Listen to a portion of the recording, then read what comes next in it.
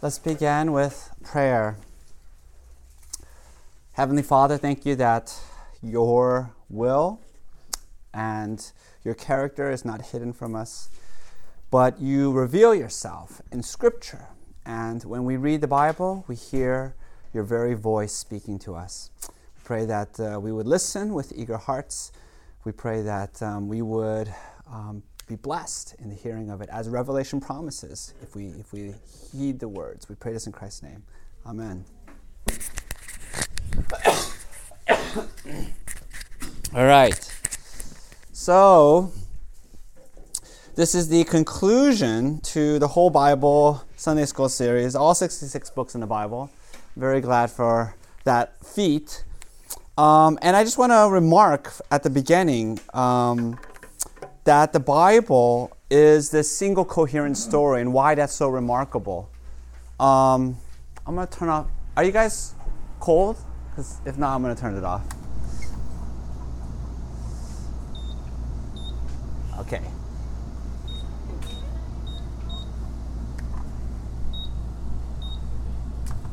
Did you say something? Are you turning off the heater? Yeah, oh, you're cold. As long as you don't turn on the AC. I'm not turning on the AC. That's a good compromise. So the Bible, we have to remember, is 66 books. It's an anthology. It's a collection of books, right? 66 books written over a 1,600-year period. And yet, you have this amazing, remarkable coherence. And I think the Bible, in many ways, is like a novel written by this brilliant writer who anticipates the end in the beginning, right? Sort of like any great story, the seeds of the ending, the resolution is there at the beginning. And so that's what you see in the Bible as well. So that Genesis chapters 1 and 2 and Revelations 21 and 22 are bookends of Scripture, and the story arc neatly resolves. So you have the tree of life at the beginning, you have the tree of life at the end, right? The tree of life is unattainable at the beginning, and at the end, the leaves are for the healing of the nations. The story starts in a garden, it ends in a garden city, right? Not just a return to the garden, but the garden built up and developed. It begins with the marriage of Adam and Eve, and it ends with the wedding supper of the Lamb. So I think that's an amazing thing, and it should help us to realize that Scripture is divine. It gives us assurance that it's from God, because otherwise it's the world's most remarkable piece of literature. All right, so let's go to Revelation.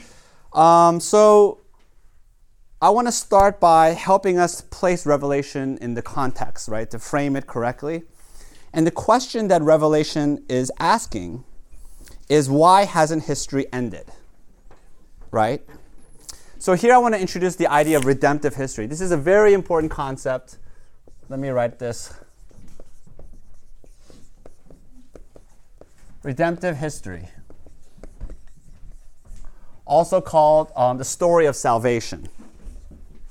Okay? So history is not just a sequence of random events with a chronology, but it's a story being written by God in which there is, and in every good story, there's a beginning, a middle, and an end. And it's a coherent connection, right? So let me write this down. There's a beginning.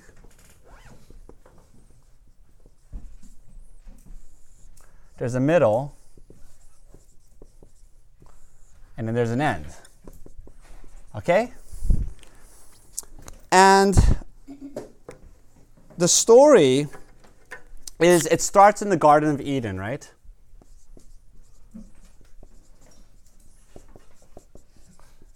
And the story begins with the tree of the knowledge of good and evil, that's a test, it's a probation. And remember, there's a second tree. The second tree is the tree of life. And that is uneaten. And that tree of life anticipates the end, how the story is supposed to end. Because if Adam and Eve had passed the test, they would have then eaten the tree. Not that life is not just life, but life not just biological life or mere existence, but life with God. And then the other thing is, at the beginning of the story, you have the Sabbath, this unending day of rest. And so that also anticipates the end of the story. So right at the beginning, you have glimpses, you have previews, foreshadowings of the end. But what happens is Adam and Eve fail the test. So you have the middle of the story, right? In the middle of the story, humanity is plunged into death and sin and rebellion, but God is redeeming a people for himself. He starts with Abraham, this one family, and then the nation of Israel.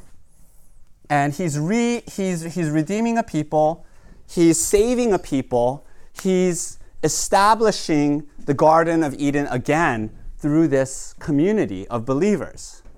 But the story of Israel is that they're surrounded on all sides by pagans, by unbelievers, by idolatry, and they're being besieged, they're being constantly attacked, so that the people of God suffer, right? So that's the dominant characteristic of the middle of the story, is suffering. I don't know why I put it in quotes, but it's suffering. And so then, how will the story end? And then this is where the prophets come in. The prophets say God is going to save his people in a fulsome, consummate way, and he's going to crush all enemies. There's going to be no more evil, no more death, only prosperity, only flourishing, fullness of joy, for God will come and be with his people. And that end will happen when this Savior King will arrive, and he will establish the kingdom of God. So the end of the story resolves when the Messiah comes, right? And with the Messiah comes healing. So that's redemptive history. Simple, easy, beginning, middle, and end. Okay? Let me read you a sample of some of the prophets. The entire theme of the prophets is the end of history, the end of the story. So let's just read, for example, Isaiah chapter 40. Isaiah writes, "Comfort, comfort my people." Why does he have to pronounce comfort? Because they're suffering, right? That's the dominant mood, that's the dominant feeling of being an Israelite in the middle of the story, is you're suffering, right? "Comfort, comfort my people, says your God. Speak tenderly to Jerusalem and cry to her that her warfare is ended, that her iniquity is pardoned, that she has received from the Lord's hand double for all her sins." And then verse 3, "A voice cries out in the wilderness, prepare the way of the Lord, make straight in the desert a highway for our God." Right? This highway is going to lead to Jerusalem. So look what's going to happen. "Every valley shall be lifted up, every mountain and hill will be made low. The uneven ground shall become level, and the rough places a plain," right? So everything's going to be smooth so everyone can come and gather in Jerusalem. And in verse 5, "And the glory of the Lord shall be revealed." What is Isaiah talking about? God's going to come down, and his glory is going to be revealed in the Messiah. "And all flesh shall see it together, for the mouth of the Lord has spoken." So there it is, right? That's the basic message of all the prophets. God's people are oppressed, crying out for deliverance, and the Messiah will come, and that will be the healing of all God's people. No more suffering, enemies crushed, evil ended. By the way, in verse 3, when it says, "In the wilderness, a voice cries out, in the wilderness, prepare the way of the Lord. Make straight in the desert a highway for our God." Where did you see it? Where else have you seen that in the New Testament? I can't hear? Yes. Those are the exact verses that are quoted when John the Baptist is introduced. So who is John the Baptist? He's that voice, which implies what? Jesus is what then? The Messiah, right? So the John the Baptist arrives. Everyone's like, whoa. Then Jesus says, "I'm the Messiah." Everyone's like, great. The end of history has arrived. Does that make sense? This is why when Jesus, and today's Palm Sunday, Wade's going to preach about the triumphal entry. When Jesus comes into Jerusalem, what happens? The whole city, right? They're in exalted celebration. This is a passage from Zechariah chapter 9. Listen to this. Rejoice greatly, O daughter of Zion. Shout aloud, O daughter of Jerusalem. Behold, your king is coming to you. So why are the people rejoicing? Because the middle of the story is ending now. Now it's the end. The king is coming. Rejoice. He's going to crush their enemies. He's going to restore the kingdom of Israel. And then what happens in the actual story? Shock.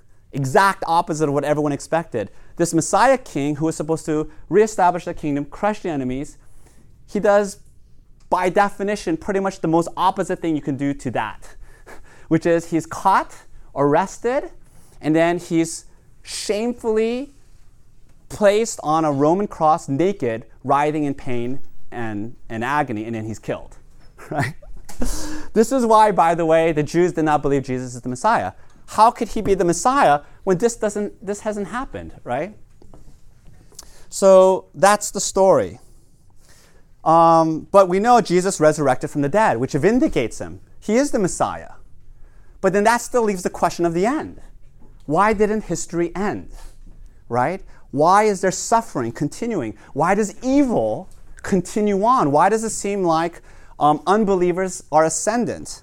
And the answer of the New Testament is the reason for the delay is so that the nations can be gathered in. So that's the answer. There's a delay. So let me read you two passages. There are several passages that talk about this, but listen to Matthew chapter 24, verse 14. This gospel of the kingdom will be proclaimed throughout the whole world as a testimony to all nations, and then the end will come. So it's telling us the end hasn't come yet, the end of the story, because the gospel has to go out to the whole world to be preached so that the Gentile nations can come in. Listen to 2 Peter 3, 9 through 10. The Lord is not slow to fulfill his promise. What promise is he talking about? If you read the context, he's talking about the promise that the Messiah will come again. The Lord is not slow to fulfill his promise, as some count slowness, but is patient toward you, not wishing that any should perish, but that all should reach repentance. But the day of the Lord will come like a thief, and then the heavens will pass away with a roar, and the heavenly bodies will be burned up and dissolved, and the earth and the works that are done on it, the evil works, will be exposed. So there's a delay. God wants repentance. God wants all peoples to come to him. But then the end will come, and it will be like a thief in the night, right? So the answer is you have the what was supposed to be the end spoken of by the prophets when the Messiah comes, but now we have the fuller picture from the New Testament. The coming of the Messiah is only the beginning of the end.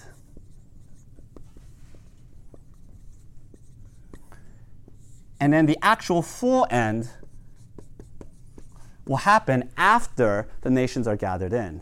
And then all the prophecies of the Old Testament will be fulfilled so that the healings, so that restoration is delayed for this moment. Does that make sense? In the meantime, the church suffers. God's people suffers. So we're in the end, so that this period right here looks a lot like this period, the middle of the story. Right? We're surrounded by evil empires. We're this beleaguered minority, persecuted, attacked. Looks like this, even though we're at the beginning of the end. So so that's the point of Revelation. It's explaining what's going on here. So listen to, for example, Revelation chapter 6. Verses 9 through 11.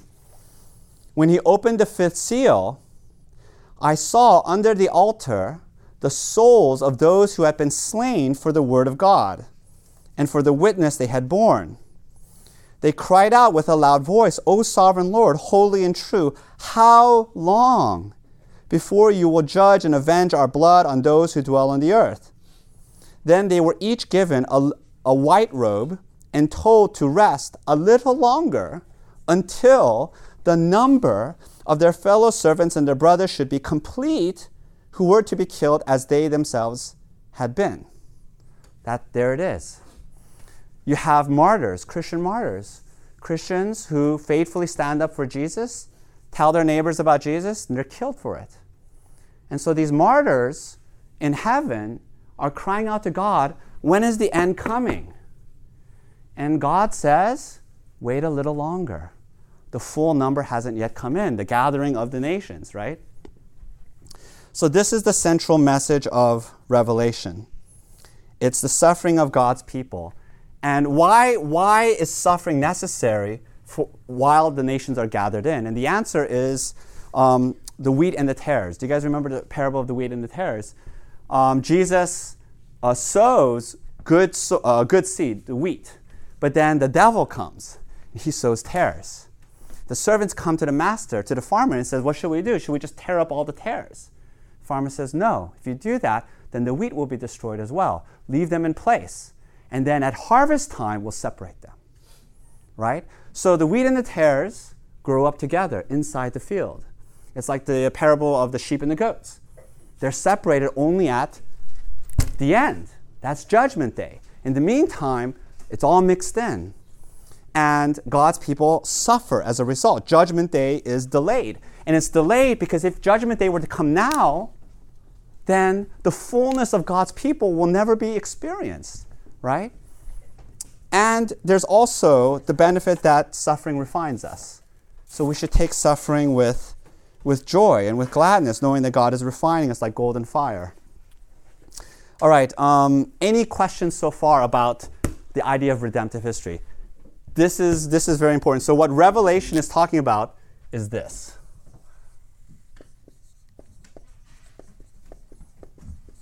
Is the reason for the delay, the period of delay, and then the final end of the story. Any questions? Just curiosity. Yeah. Are there any Old Testament references to the period of delay? No. There is none. This is the reason why there's, for example, the road to Emmaus, Luke 24. Jesus' disciples are walking back to Emmaus after the crucifixion. Jesus comes alongside of them and says, why are you looking so sad? They say, have you not heard what's been going on?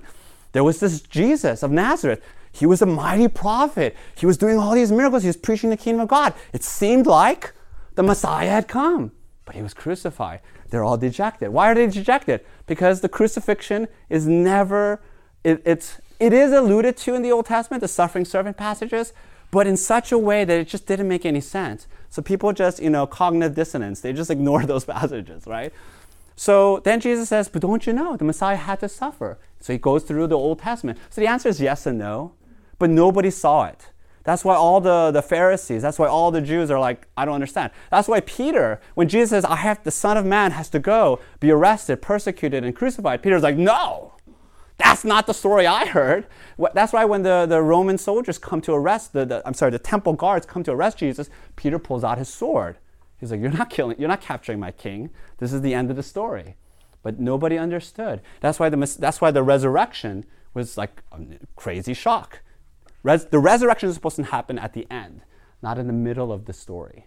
So you have a middle of the story resurrection where death, persecution, suffering, evil goes on, but the resurrection of a single individual. It's not supposed to happen. It's supposed to happen at the very end.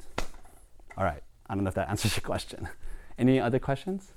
Yes. I don't know if this is helpful to speculate, but wouldn't it just be I guess, easier if you had told them in the Old Testament, hey, there's going to be a delay, and then it'd be easier for them to, believe? I suppose so. One of the terms that theologians have come up with is called the prophetic horizon, right? So the horizon is the line between the expanse of the sky and the land, right? Or it's the edge of what you can see, right? So you're an observer here, and then you see the horizon, and you see two objects on the horizon. And on the horizon, they look like they're right next to each other. And then you're walking, and then you get to that place, and then you realize it's actually like this. They're set apart. So that's sort of the explanation that people have for what's going on in the prophets. The other thing I think is that Revelation and the prophets are very similar. which is, and I'm going to get to the whole how do you read Revelation, they mix it all up. Because it's all the end. This is all the end. So the prophets are talking about the end, and they don't spell out the chronology. They just mash it all up. There'll be the forgiveness of, so the end is the forgiveness of sins, the destruction of evil, judgment day, the healing of the nations. But it's spread out in the actual story of the New Testament. You have the forgiveness of sins and the cross, but you do not have the final destruction of evil until the end. And so then Revelation is fleshing that out even more. All right. So the main point of Revelation is spiritual battle. During this delay, what is our story? Not just suffering, but we're battling. Listen to, in many ways, Revelation is an extended commentary on Ephesians 6. Listen to Ephesians 6. Put on the whole armor of God that you may be able to stand against the schemes of the devil. Right? So the devil is a real supernatural spiritual figure. He has schemes. He's a brilliant, wicked, vile enemy of the church. For we do not wrestle against flesh and blood, but against the rulers, against the authorities, against the cosmic powers over this present darkness, against the spiritual forces of evil in the heavenly places. But we don't see it. Where's the devil? Where's our adversary? It just seems like we're living in flesh and blood. And so Revelation is peeling back the curtain, saying, no, there's this massive spiritual battle going on. It's showing us the reality, sort of like the book of Job. If you read the book of Job, Job suffers calamity, suffering, disaster.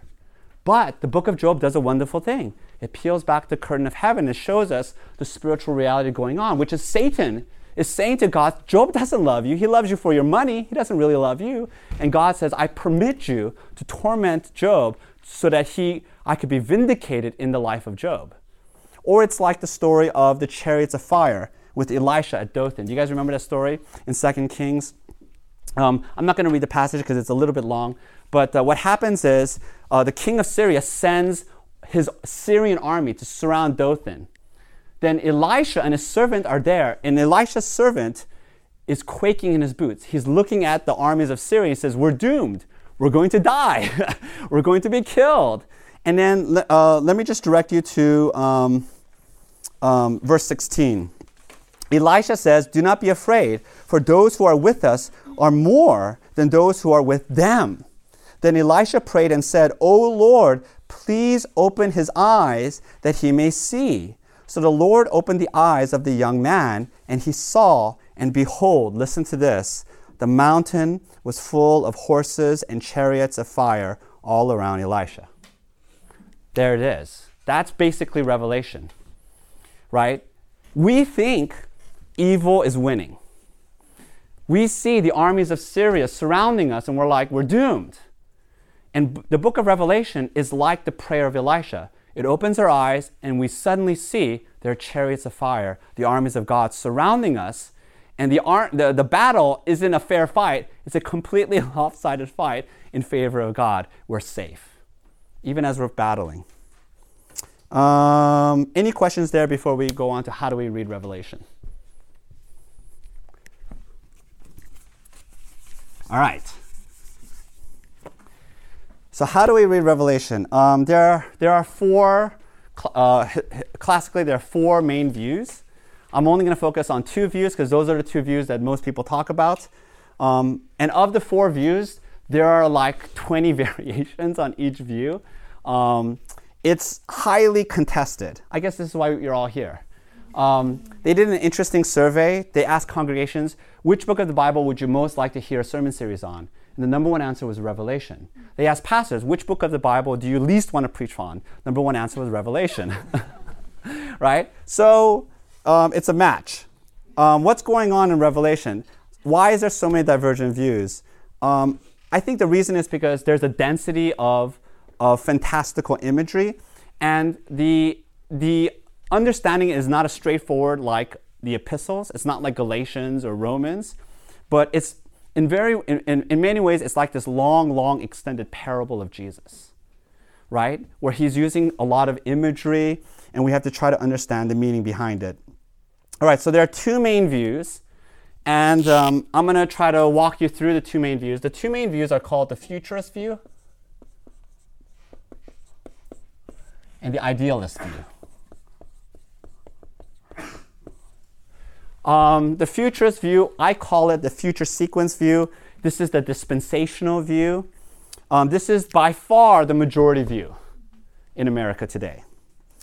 And what it says is, as it says in the name of the view, Revelation is mostly about the future. Okay? Most of what has happened, actually, everything that is outlined in Revelation has not yet happened, starting in Revelation 4. Each scene that you see in Revelation describes in chronological order a sequence of events that will fall down like dominoes in chronological order. And then the other thing is that all of the figures and details have a one-to-one correspondence with a figure or an event in world history. So when the book of Revelation talks about the Antichrist, that's a single figure yet to emerge in world history. That's the futurist view. So you're looking for him, right? And so the futurist view is that it's talking about the end.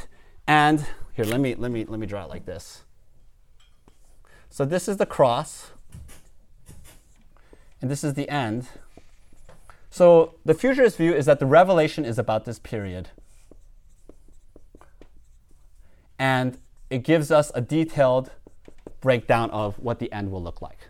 Does that make sense? The basic sequence of the futurist view is complicated, but this is the basic breakdown. Is that first, the church is to be raptured up to heaven. Then Israel returned to its land. There will be a 7-year period of tribulation. The reign of the Antichrist will begin. He will gather the nations to war against Jerusalem. Christ will return, defeat that army. There will be a 1,000-year period of peace. That's the millennium in Revelation 20. We'll talk about that. There will be a final climactic battle between Satan and Christ in Revelation 20. And then you have the new heavens and the new earth. Actually, if you look at, depending on how detailed futurists go, there's maybe 12 or so battles. So they'll talk about 12 distinct battles, right, where this will happen. If you also read the book of Revelation, Christ appears at many points in the story. So there are multiple comings of Christ. He comes first in a secret way for the rapture. Then he comes again to defend Jerusalem, to fight these armies in 19. Then he comes again in his fullness at the end of chapter 20. So there are multiple comings of Christ in the futurist view. This view, this is my view, the view I'm going to try to teach you guys today and persuade you, is called the idealist view. Idealist because it says that Revelation is basically using symbols. There's a lot of symbolic imagery. It's called the redemptive historical view. I call it the recapitulation view. That's, I think, the most helpful way to think about it. And so here it is. The idealist view is that Revelation is mostly not in the future. It's mostly now. Okay? So if I could draw this graph again, here's the cross. Here's the end, right? Revelation is mostly now, but also talking about the end. So I guess if you want to keep it parallel, futurist view, this one should be called the presentist view, the currentist view. The scenes in the book of Revelation are not in chronological order. This is the idealist view. And they are parallel descriptions of the same event over and over again. Does that make sense? So they're recapitulating, they're repeating themselves. And it's sort of like, I was thinking about it, the Beatitudes. So let me show you what I mean by that.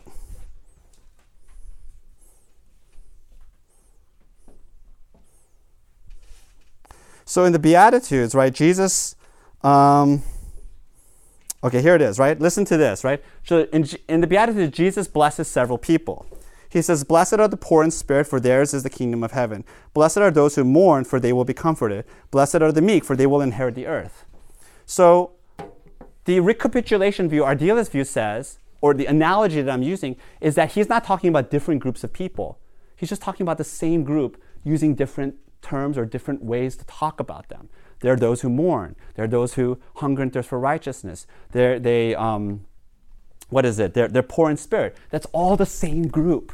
They're just different descriptions for the same one group. Whereas the futurist group would say, no, each one is a distinct category. Does that make sense? So that's the big difference. The idealist view says everything in Revelation is just it's sort of like a dream. When you have a dream, nothing's coherent. Everything's all mixed up. And you just have one scene after one scene after one scene, but you're not supposed to put them together in a timeline. It's all talking about this, the end, right? So the basic sequence of view for the recapitulation view is that Christ has won the victory over Satan on the cross. He's defeated already, but not yet. So we live between the times, between the two ends. And then you have, in this delay middle period, you have the millennium, you have tribulation, you have Satan looking ascendant, and then you have the final battle, you have Judgment Day, and then you have the new heavens and new earth. Here's the reasons why I think the recapitulation view is correct. I laid out 3 reasons. Number 1, the recapitulation view, or the idealist view, is the simplest and clearest way to read Revelation. I don't think if you dive into futurist literature, you virtually need a PhD to understand what's going on. I feel like I'm not unqualified to read a lot of biblical scholarship. I can barely make heads or tails of it. So I just think like that's not the way God would write his word, which would be incredible. It's like code breaking. I just don't think it would work like that. It would be very simple that even a child can understand it. And so I think the idealist view lends itself to that. The idealist view basically says that all of the fantastical figures in the book of Revelation are types. So when it talks about the Antichrist, it's not talking about a single figure. It's saying that in every generation, in every time period, through this delay period, there are Antichrists. When it talks about, like, for example, the whore, the whore Babylon, which we'll look at coming up, it's not talking about a single entity or single figure. The Babylon whore exists all throughout history. We see it. Second reason, I believe the idealist view has the most value for Christians today. So that the descriptions we read is talking about us. We're in the story. We're experiencing the tribulation. We're experiencing demonic forces at work. Whereas the futurist view, since it's all in the future, it's not happening now. And it's not happening now, it doesn't really apply to you. You can read about it. You can say, ooh, what's going to happen? You can read Left Behind novels about the future, but it doesn't have any relevance for you now, right? Third reason, in the futurist view, which is based on the dispensational reading of the Bible, Israel and the church are separated. So one of the reasons, the futurist view is also called the literalist view of Revelation, which is a lot of it is talking about Israel. And they say, oh, whenever Revelation talks about Israel, it's not talking about the church, because otherwise they would have used the word church. See, it's very literal. So church and Israel are 2 separate entities. So the church, you don't see the church in the book of Revelation. You don't see the word church in the book of Revelation. So therefore, they must have been raptured out. They're out of the story. And then you have this whole drama with Israel. I think it's a very clumsy, clunky way to read the Bible. The Bible, Israel and the church are one people. Read Romans chapter 11, right? You have Israel's the olive tree. Gentiles are the wild shoots. They've been grafted in. We're one tree. We're one people. Finally, one more. Let me throw in a 4th reason why I think the idealist view is correct. In the futurist view, because there's a detailed sequence of events, you can anticipate when this is going to happen. Because this has happened, and this has happened, and this has happened, right? But in the idealist view, it's all happening now. So when is Christ going to come back? There is no marker, because all the markers are true now. There's wars and rumors of wars. There's satanic forces at work. And therefore, that comports best to what Jesus and the New Testament says repeatedly, that Jesus says, I will come like a thief in the night. How does a thief in the night come? I have not experienced a thief in the night, but this is how I imagine it. They don't ring your doorbell and announce or give you a notice, I'm going to come, 3 a.m. on this date. They wear cat burglar clothing, right? They come and sneak into your house when you least expect it. That's the way Jesus is going to come. We have no idea. It could happen at any moment because it's all already been fulfilled. Revelation has already been fulfilled in the sense that it's happening now. Any questions about the two views, futurist, idealist? How am I doing in time? Oh, not so bad. I really want to get to millennium, so yes. I've read a Newsweek article, and this might be also a third view, which was Revelation was written at the time when the church was persecuted, so it doesn't apply today. It applies to the church. It's called the historic. Yeah, it's called the preterist view. So this is all future, mostly present. The preterist view is mostly past. So Revelation is about the drama of what's going on in the early church period with Rome, and so it's mostly just a historical record of what happened in the past. Okay, so that's the third.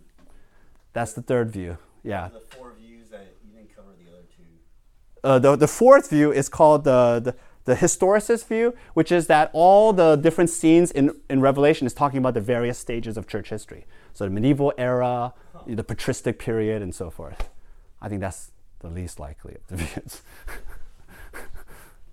All right. Any more questions about the futurist or idealist view? The preterist view is out there. I kind of see it as a strange fringe view. I remember when I was in high school, I used to really like Hank Hanegraaff, and he was really a strong component of the preterist view. But other than Hank Hanegraaff, I don't know of anyone else who strongly pushes that view. Anyways, any questions about these two views? Okay. Let's go on. So snapshots of Revelation. So I want to read 3 passages. So here's a clue on how to read Revelation. There's a hyperdensity of Old Testament allusions. In fact, there are more Old Testament allusions in Revelation than all of the New Testament combined. It's virtually one allusion per verse. And they focus on Ezekiel, Daniel, Zechariah, and Isaiah. But it's just everything. So a lot of the fantastical imagery, you're like, why is that there? Why that description? Why that number? It's actually almost a direct quotation of something else in the Old Testament. And it's just showing you that Revelation is telling you that what the prophets were talking about, which is the end, is finally coming to pass. So let's read 3 passages. Let me start with Revelation chapter 4. The message here is that God is in control and reigns from heaven. At once I was in the Spirit, and behold, a throne stood in heaven, with one seated on the throne. And he who sat there had the appearance of jasper and carnelian, and around the throne was a rainbow that had the appearance of an emerald. Around the throne were 24 thrones, and seated on the thrones were 24 elders, clothed in white garments, with golden crowns on their heads. From the throne came flashes of lightning, and rumblings, and peals of thunder. Those are all theophanies. And before the throne were burning 7 torches of fire, which are the 7 spirits of God. And before the throne there was, as it were, a sea of glass, like crystal, the crystal sea. And around the throne, on each side of the throne, are 4 living creatures, full of eyes in front and behind. The first living creature was like a lion, the second living creature like an ox, the third living creature with the face of a man, the fourth living creature like an eagle in flight. And the 4 living creatures, each of them with 6 wings, are full of eyes all around and within, and day and night they never cease to say, Holy, holy, holy is the Lord God Almighty, who was and is to come. So what is the point of that scene? I think what it's saying is that above the tumult of earth, all of this wars and persecution, in heaven, God is reigning. He's glorious. And you have the 24 elders. Where do we get the number 24? There's a lot of symbolic numbers in Revelation. So 24 comes from 12 plus 12. 12 represents the 12 tribes of Israel. And then there's also the 12 apostles, right? So I think this is just talking about the fullness of God's people, Old Testament and New Testament. It talks about the 7 spirits. That's another. 7 is another number that comes up very frequently in Revelation.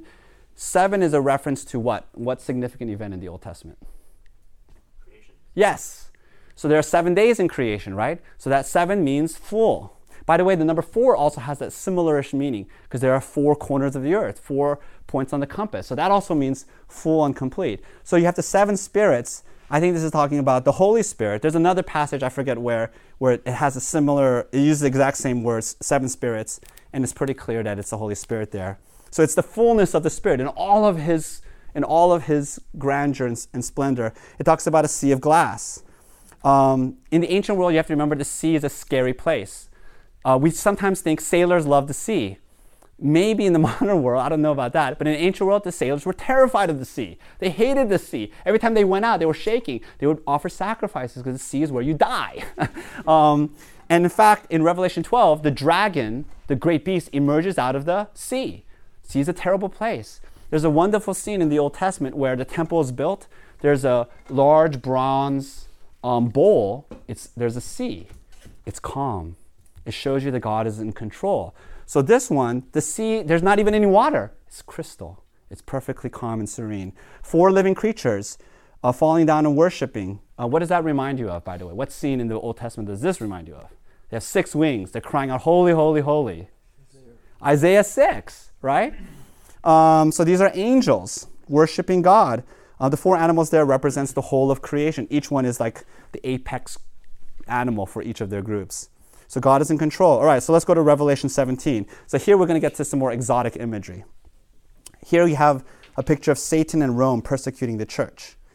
Verse 1, then one of the 7 angels who had the 7 bowls came and said to me, come, I will show you the judgment of the great prostitute who is seated on many waters, with whom the kings of the earth have committed sexual immorality, and with the wine of whose sexual immorality the dwellers on earth have become drunk. And he carried me away in the spirit into a wilderness, and I saw a woman sitting on a scarlet beast, that's the prostitute, that was full of blasphemous names, and it had 7 heads and 10 horns. The woman was arrayed in purple and scarlet, and adorned with gold and jewels and pearls, holding in her hand a golden cup full of abominations and the impurities of her sexual immorality. And on her forehead was written a name of mystery, Babylon the Great, mother of prostitutes and of earth's abominations. And I saw the woman drunk, listen to this, with the blood of the saints, the blood of the martyrs of Jesus. So it's a really frightening imagery. You have this prostitute with Babylon on her forehead, and she's riding this dragon with 7 head, 10 horns. So this shows us the unholy alliance of Satan, of the dragon and the prostitute. And the dragon represents Satan. That's clear in many other passages. And the prostitute represents the great empires of the world, because they're sitting on many waters. That's a description used for empires. The prostitute is called Babylon. So remember, Israel had 3 great foes in its history. The Egyptians, the Philistines, and Babylon. Babylon was the greatest of them all, the most vile, the most terrible. They destroyed the temple, destroyed Jerusalem. So Babylon represents the apex of all pagan cities, the greatest of all pagan cities. So here you have Babylon persecuting the church. I think it's very easy to make the connection that Babylon here is referring at the time to Rome. But not just to Rome, but to every great empire that has ever existed that persecutes believers. Right? We think about communist China. We think about communist Russia. We think about all kinds of other vile empires like Idi Amin in Uganda. Right? There have always been governments that specifically targeted and persecuted Christians. I think about North Korea as well. So what does that tell us? It tells us that the empires of the world are pawns of Satan. They're vehicles of oppression and injustice, and they're being used by Satan to do his bidding. And I think what that means is that Christians have an ambiguous relationship with the government. Romans 13, we are to obey and submit to government. We're supposed to respect the civil authorities. But at the same time, we're not to have any delusions that the government will say, come Christians, come and we will embrace you and love you, and this will be a safe place for you.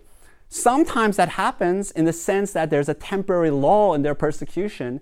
But the overall presentation of Revelation is that civil governments is a place of hostility and persecution for believers. Maybe that doesn't resonate with us because we're Americans and we enjoy the benign patronage of the American government, although that's ending, I think, to some degree. But our brothers and sisters around the world, they don't think so. They're suffering persecution, right? And so that's the story. The other thing is that the way the empires of the world is depicted, it's interesting. She's arrayed in gold, in purple and scarlet. She's beautiful. It just shows you the allure of the world. worldliness is always beckoning to Christians, particularly through sexual immorality. And so that's the story there. Let me just make a quick note. Christians today are being challenged to two allegiances. Allegiance to Satan and the systems of this world through the empires of the world. And then that's what Revelation 13 is talking about, I think, when it says you received the sign of the beast, 666. Charles Manson thought it was literal, so he carved 666 on his forehead. But I think it's just a parallel to the other passage in Revelation 7 and 14 where it talks about the 144,000. By the way, the 144,000 is also a symbolic number. Where do we get 144,000? 12,000 times 12, right? So 12 represents fullness of God's people. 1,000 is just a big, big number. So 144,000 is just all the fullness of God's people, not a literal number. And in the description, it says that the name of God was written on their forehead. So that matches 666 being written on the forehead of people who worship the beast. This is not a literal writing. It's just an expression. It means that you give your allegiance to. Who do you ultimately worship? Who do you ultimately obey and love? Do you love Jesus, King Jesus? Are you one of his? Or are you one of Satan's? Unwittingly. No one worships Satan directly. You worship Satan by following the idols of this world. And behind the idols is Satan doing he's the puppet master. All right. I want to get to Revelation 20, the millennium. All right. The single most controversial passage in Revelation is Revelation 20. Let me read it to you. So the point is there's going to be 1,000 years where Satan is bound and the church is gathered together, gathers the nations. Let me read. Then I saw an angel coming down from heaven, holding in his hand the key to the bottomless pit and a great chain. And he seized the dragon, the ancient serpent, who is the devil and Satan. See, so the dragon is Satan. And bound him for 1,000 years. And threw him into the pit and shut it and sealed it over him so that he might not deceive the nations any longer until the 1,000 years were ended. After that, he must be released for a little while. And then, let me skip to verse 7. And when the 1,000 years are ended, Satan will be released from his prison. And then what happens is this big battle between God and Satan, and that's Judgment Day, and that's the end. And then it goes right to Revelation 21, which is the new heavens and the new earth. So how do we read Revelation 20 and the millennium? There are basically two main views that map onto the two main ways to read Revelation, right? So the main thing is the futurists, remember futurists believe that all of the chapters in Revelation, all the scenes are in chronological order, okay? So who remembers what happened in Revelation 19? Who's a real Bible nerd here? All right. So Revelation 19, to refresh your memory, because I know it's on the tip of your tongue. Revelation 19, Jesus comes on a white horse. Do you guys remember, right? And he has like a sword, and his clothing, his thigh is written King of Kings and Lord of Lords, right? So he's coming, and he smashes and he defeats Satan, right? So the futurists say, okay, so here you have Revelation 19, and the Jesus on a white horse. So he comes. So that's the coming of Jesus. And then you have Revelation 20, which is the 1,000 years, the millennium. So therefore, when does Jesus come in relationship to the millennium? Before. This view is called premillennialism, right? Because Jesus comes before the millennium. Because it's all in sequence. Does that make sense? So that means we know Jesus hasn't come yet. Did anyone see Jesus on a white horse yet? No, right? So we know Jesus hasn't come yet. So what does the millennium mean? It means the millennium is future. We're waiting for it to happen. It has not yet arrived. Also, the futurist view is basically a very hardcore literalist view. So it's going to be a literal 1,000 years. So this 1,000-year period is still awaiting us in the future, right? Once all of these, scenes happen. What is the idealist view? The idealist view is that it's all mixed up. It's not in chronological order. So Jesus on a white horse is talking about Judgment Day. He's talking about the final climactic battle. and therefore it has no relationship to the 1,000 years. So this view is called amillennialism, because just means, I think it's a badly titled thing, but just means none, or there is no millennium, in the sense that it isn't as the premillennialists think. In fact, rather, I think the best way to read the 1,000 years is that the 1,000 years, remember, all the scenes are now. The 1,000 years are happening right now. We're in the 1,000 years. And Jesus riding on a white horse will happen chronologically after the millennium. So a cousin view is called postmillennialism, after the millennium. If you read Revelation 20, Jesus comes at the end of 1,000 years. Remember, Satan is released, then Jesus comes and he defeats Satan, big climactic battle. The problem with the futurist view is you have two comings of Jesus then. So you have a second coming and a third coming. Technically, when he comes for the rapture, that's the fourth coming. So there are multiple comings. The futurist view lends itself to incredible complexity. The idealist view is very simple. Jesus only comes, the second time he only comes once. It's a definitive coming. And therefore, every time it talks about Jesus coming and battling Satan, that's the very end. That's the judgment day. That ushers in the new heavens and the new earth. And everything else that happens is here. It's the middle. So the tribulation period is the middle. The 1,000-year period is the middle. This is where a lot of premillennialists say this doesn't make any sense. Because it says in the 1,000 years, Satan is bound. But then in the other parts of Revelation, it says Satan is rampaging. He's going around destroying, harming the church. So how can they both be true? And so let me give you a defense of the amillennial / postmillennial / idealist view. Okay, so I didn't have space because I want to keep it to a single handout. So let me read you some passages, okay? So the first thing is I want to show you that Satan being bound in the millennium is not a future event. It has already happened. Satan is bound. Listen to Mark chapter 3, for example, 23 to 27. And Jesus called to them and said to them in parables, how can Satan cast out Satan? Remember, the Pharisees were saying, Jesus, the only way you can do these miracles, exorcisms, is because you're using Satan's power. You're Satan. So Jesus says, no.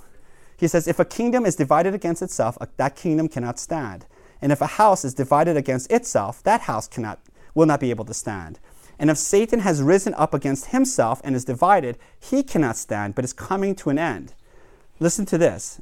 But no one can enter a strong man's house and plunder his goods unless he first binds the strong man. Then indeed he may plunder his house. What is Jesus saying? I've come to assault Satan's stronghold. And I've bound Satan. I've tied him up. Right? So that's the millennium. Listen to Colossians chapter 2, verse 15. Christ disarmed the rulers and authorities and put them to open shame by triumphing over them in him. Jesus has already done it. He's bound Satan. Because in Revelation 20 it says, Satan is bound so that he may no longer deceive the nations. Why is that an important clause? Because the reason why the kingdom of God doesn't spread to the whole world is because Satan had a grip on all the nations. But with the coming of Christ, the first coming, and the cross, Satan is bound. He can no longer deceive the nations, and now the nations can be gathered in. This is why Jesus says to Peter, Matthew 16, verse 18, I tell you, you are Peter, and on this rock I will build my church, and the gates of hell shall not prevail against it. The gates of hell are held at bay. That's the millennium. But then some of you are saying, okay, if Satan is bound, why is he a dangerous foe? Listen to, for example, 1 Peter 5:8. Be sober-minded, for your adversary, the devil, prowls around like a lion, seeking someone to devour. Or Ephesians 2, verses 1 to 2.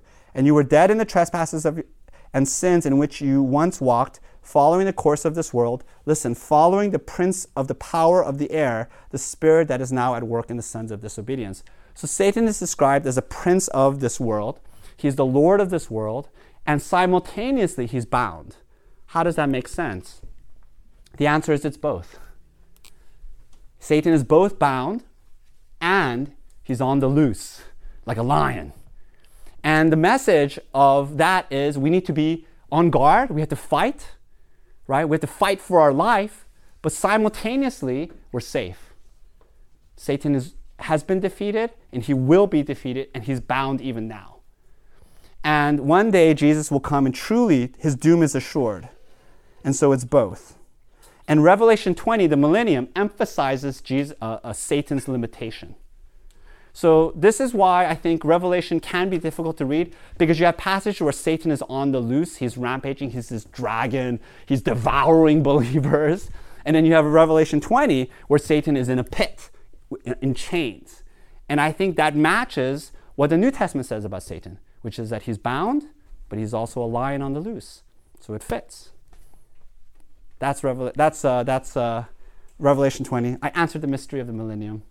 Any question? Yeah, I have a question.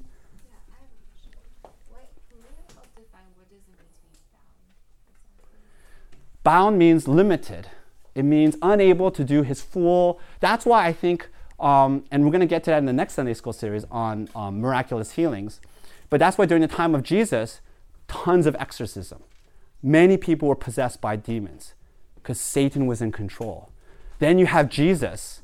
He comes into the stronghold of Satan. He breaks the power of Satan. And on the cross, he defeats him. And so Satan's power is now greatly diminished.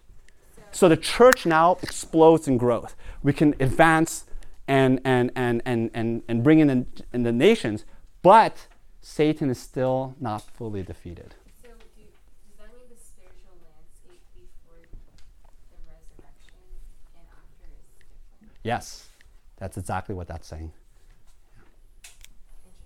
Interesting. Any other questions? Is the 1,000 years literal? And like, so for in it, could we definitively say? So if you're an idealist, is 1,000 years literal? No, because it began with the resurrection of Christ, the crucifixion and resurrection of Christ, and it continues to this day. That's 2,000 years. So why 1,000 years then? Anytime you see round numbers, you just say, like when kids say, "Give me $1 million," or someone says like, "I hope to live to 100 years." Why do people use round numbers? Why don't they use more precise numbers? I'm going to live to 68 years and 5 months, right? You use round numbers to emphasize bigness. So 1,000 years is just another way to say a really long, long time. Otherwise, Revelation, I suppose, could have been precise. It's going to be 2,135 years, right? But then we know, then it's not a thief in the night. Any other questions? So regardless of whether one is a futurist or an idealist, what's the main takeaway is from Revelation? Is it to have that sense of urgency? Yes, we're in spiritual battle. Although, I would say if you're a futurist, it does take away the rub of the battle, because the real battles are yet to come. But we're like Elisha's servants. We need to see chariots of fire in the sky. Thank you for your attention. Sorry for going super fast. Let me quickly pray. Heavenly Father, thank you for Revelation. It's a gift to the church. Help us to read it with understanding. In Christ's name, amen.